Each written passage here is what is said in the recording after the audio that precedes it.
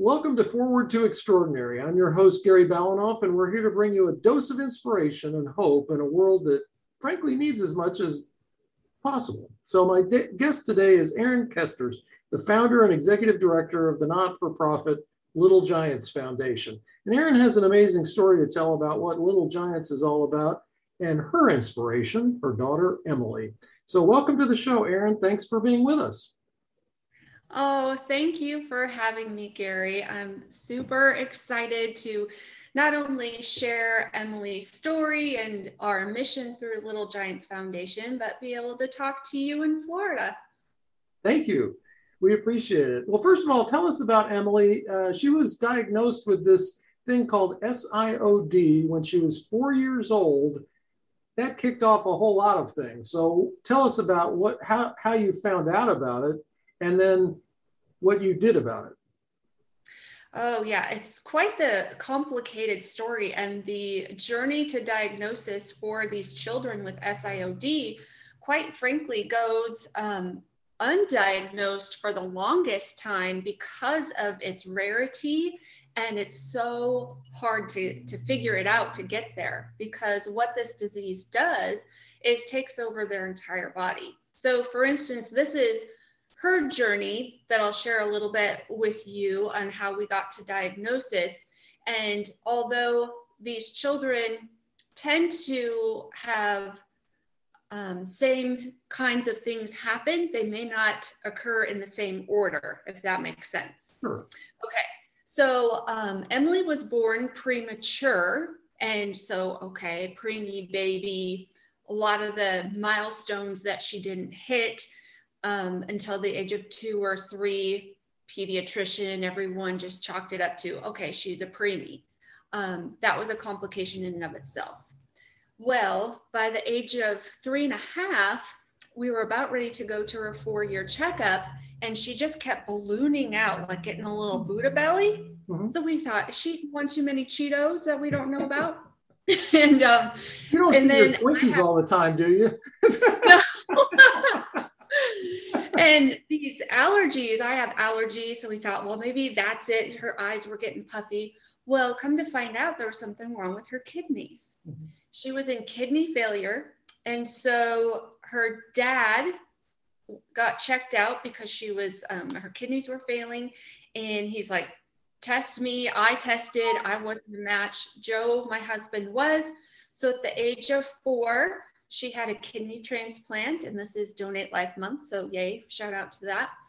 And they're going on 13 years of this kidney transplant, which is awesome. That's amazing. In and of itself. Yeah. And so we thought, okay, this is weird. We have no family history either side. And then after the kidney transplant, all kinds of things happened. And in the transplant world, usually kidney transplants aren't that bad. They recover quickly, that kind of thing. But she did not. And we had more and more complications, infections. We were in the hospital this entire time for months. And then she got lymphoma. There was a 1% chance of her getting that post-transplant. And so went through all the chemo, still in the hospital. 6 months later, thought she was recovering. And within that time is when all the red flags were going off. And I was researching and figuring out, okay, what's going on here? This is crazy. We brought in genetics. And so she was like 4.5. And finally, between myself and another geneticist, we found Schimke immunoosseous dysplasia, SIOD. And that's we were mouthful, but you've learned a lot about it since then, right? Yes. Yeah. So we were like, okay, maybe she has this. So the testing is you get DNA from her and from both my husband and myself, because it is an auto-recessive gene. That came out positive for SIOD. Then you have a skeletal dysplasia scan, because they need to check the formation of the bones, because there's very specific bone structure that's flat and irregular. That came out SIOD. And so it was just, we had our answer that we were looking for of why this was all happening, but we were like, oh, this is not the answer we wanted. Because with SIOD comes a life expectancy of 9 years old. And she was 4 at that time. And so your whole life changes dramatically at that point, even though, you'd gone through kidney transplant, but like you said, kidney transplants have become fairly commonplace now. And if that solved it, you'd be free and clear, and, dietary restrictions sometimes, but now you're faced with SIOD. Now, what did that do? And how did you deal with that whole diagnosis? Well, being the kind of research-based, I was an English and theater teacher for 20 years. I just dove into everything that I could read, but there's not a lot out there on it, as you can imagine, being so rare. And when I'm talking rare, she was one of 4 at the time diagnosed in the US. Currently, she is one of 10 in the US diagnosed. That's about as rare as it gets, Erin. I mean, there aren't very more rare diseases or conditions. No. And so, I mean, when we're talking rare, we're talking extremely. And so I just delved into everything that I could, reached out to doctors across the country and beyond. And the good news is that here in Nebraska, we had some great doctors, the University of Nebraska Medicine Center, Children's Hospital, but they don't know about this disease. A lot of doctors don't know about this disease. And so I was having to educate them about what I was finding online, right. And what doctor loves a Google search, right? And and I was going to the library at the hospital. I mean, just everything. And they actually really did appreciate me trying to find out what was happening and how to help. And I found a researcher, and that researcher was involved with rare diseases, Neil Borkel, and he got us in touch with our present researcher at Stanford in California, who is carrying out what needs to be done and looked at for SIOD for all children. And so that's who we're currently working with since 2017. But I'm kind of jumping around a little bit because there's just so much, but keep me on the straight path. Yeah. But our journey with Emily, she's such a fighter. Back in the hospital, we were inpatient for nearly 2.5 years to start this journey when we found out, because one complication after another. And she just kept fighting and fighting, and with such grace, for a 4, 5, and 6-year-old, and really pulled through, whereas many of these children don't. They get hit with even one of these things of kidney failure, which is prevalent, stroke, cancer, seizures, debilitating seizures that she's had, just all kinds of nasty infections, all kinds of things. And she just kept fighting back. And we're all going, we don't know why this is happening exactly, but you keep going, girl. and she seems, in just the pictures that you've shown me, it's kind of like she's a happy kid. She seems to have really not only survived, but also has such a positive attitude moving forward and wants to do as much with her life as she possibly can. So kudos to mom and dad for bringing up a good one there. But tell us a little bit about, what the transition has been now, because she's got a big birthday coming up. And so she made it past 9 and 10 and 11. And tell us about what's going on now in her life. Yes, thank you. She has the big number 18 on July 8th. My goodness. This may sound strange to some folks out there who are listening, but we never really thought we would see this day coming. And we, of course, cherish every single moment and every single day with her and our other daughter, Taylor Jo, who happens to be 9 now. Right. She brought so much joy and light in some dark days. But Emily, when I think about the transitions of moving into an adult and becoming a senior in high school, and all of the adversities that she has faced and come back with such resiliency, I'm like, oh, wow. Now we get to go to the next step of life. We get to experience this, and we still don't know how much time we have with her. And granted, I know none of us do, but we've been written a sentence, and she keeps defying those odds. And she really is teaching every doctor, specialist, researcher, person with any kind of medical issue so much about how to embrace what has been given to you and making that choice to keep getting up over and over again. Well, and you are an example, and I think she's an example of cherishing every day. That's what you just mentioned, is we don't know how much time we've got. And so if we sometimes squander the day, not realizing that this could be our last, not to be morbid about it, but just, enjoy your family, enjoy your friends, enjoy your life, enjoy what you're doing. So you started the Little Giants Foundation as a way of giving back and continuing to draw other people in to the circle of life, basically, of trying to do more. So tell us a little bit about Little Giants. Sure. So we established Little Giants Foundation in 2014 here in Nebraska. And when we did that, she was in the hospital. I was teaching still. But I knew that, back in 2009, when she was diagnosed, we were somewhat alone. We knew of the other families. We talked to another family. But there just wasn't a lot out there, or this support system, if you will. And my husband and I would joke, like, who's going to come? Me and you, we show up for each other all the time. But we wanted to have a way to not only help with the research going on, which is revolutionary, but also be that support for other families. So once they're diagnosed, they have someone to talk to relate with, to find out, okay, what really is going to happen, because not all of the ins and outs are always shared with you, Right. And just to know, where can I find help?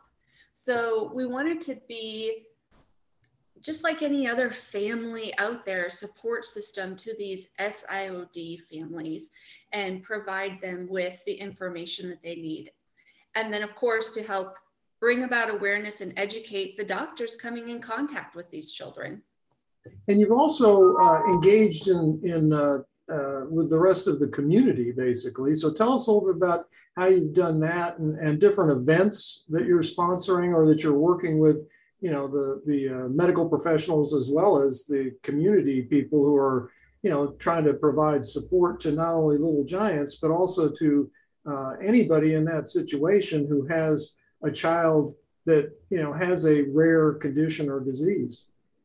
Right. So we have essentially 4 different annual events here in Nebraska. However, even though we're housed here, we extend our borders throughout the country and around the world. I am visiting with families and people, not only in the States, but all over, wherever there are SIOD patients, and talking to doctors. So I want people to be clear on that we're housed in the middle of America. However, our outreach is so much bigger. Our local events are with our baseball team, Omaha Storm Chasers, in the spring. We have a community blood drive around Emily's birthday. This will be, I believe, our 4th annual, the Hometown Hero. So it's That's July 8th, right? Yes, it is. Okay.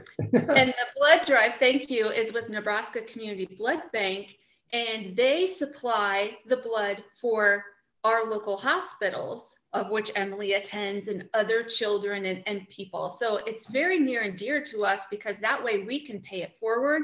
Mm-hmm. And our nonprofit also receives some funding for every pint of blood as well. So it's a win-win. And then we also have, I have to think of everything real quick.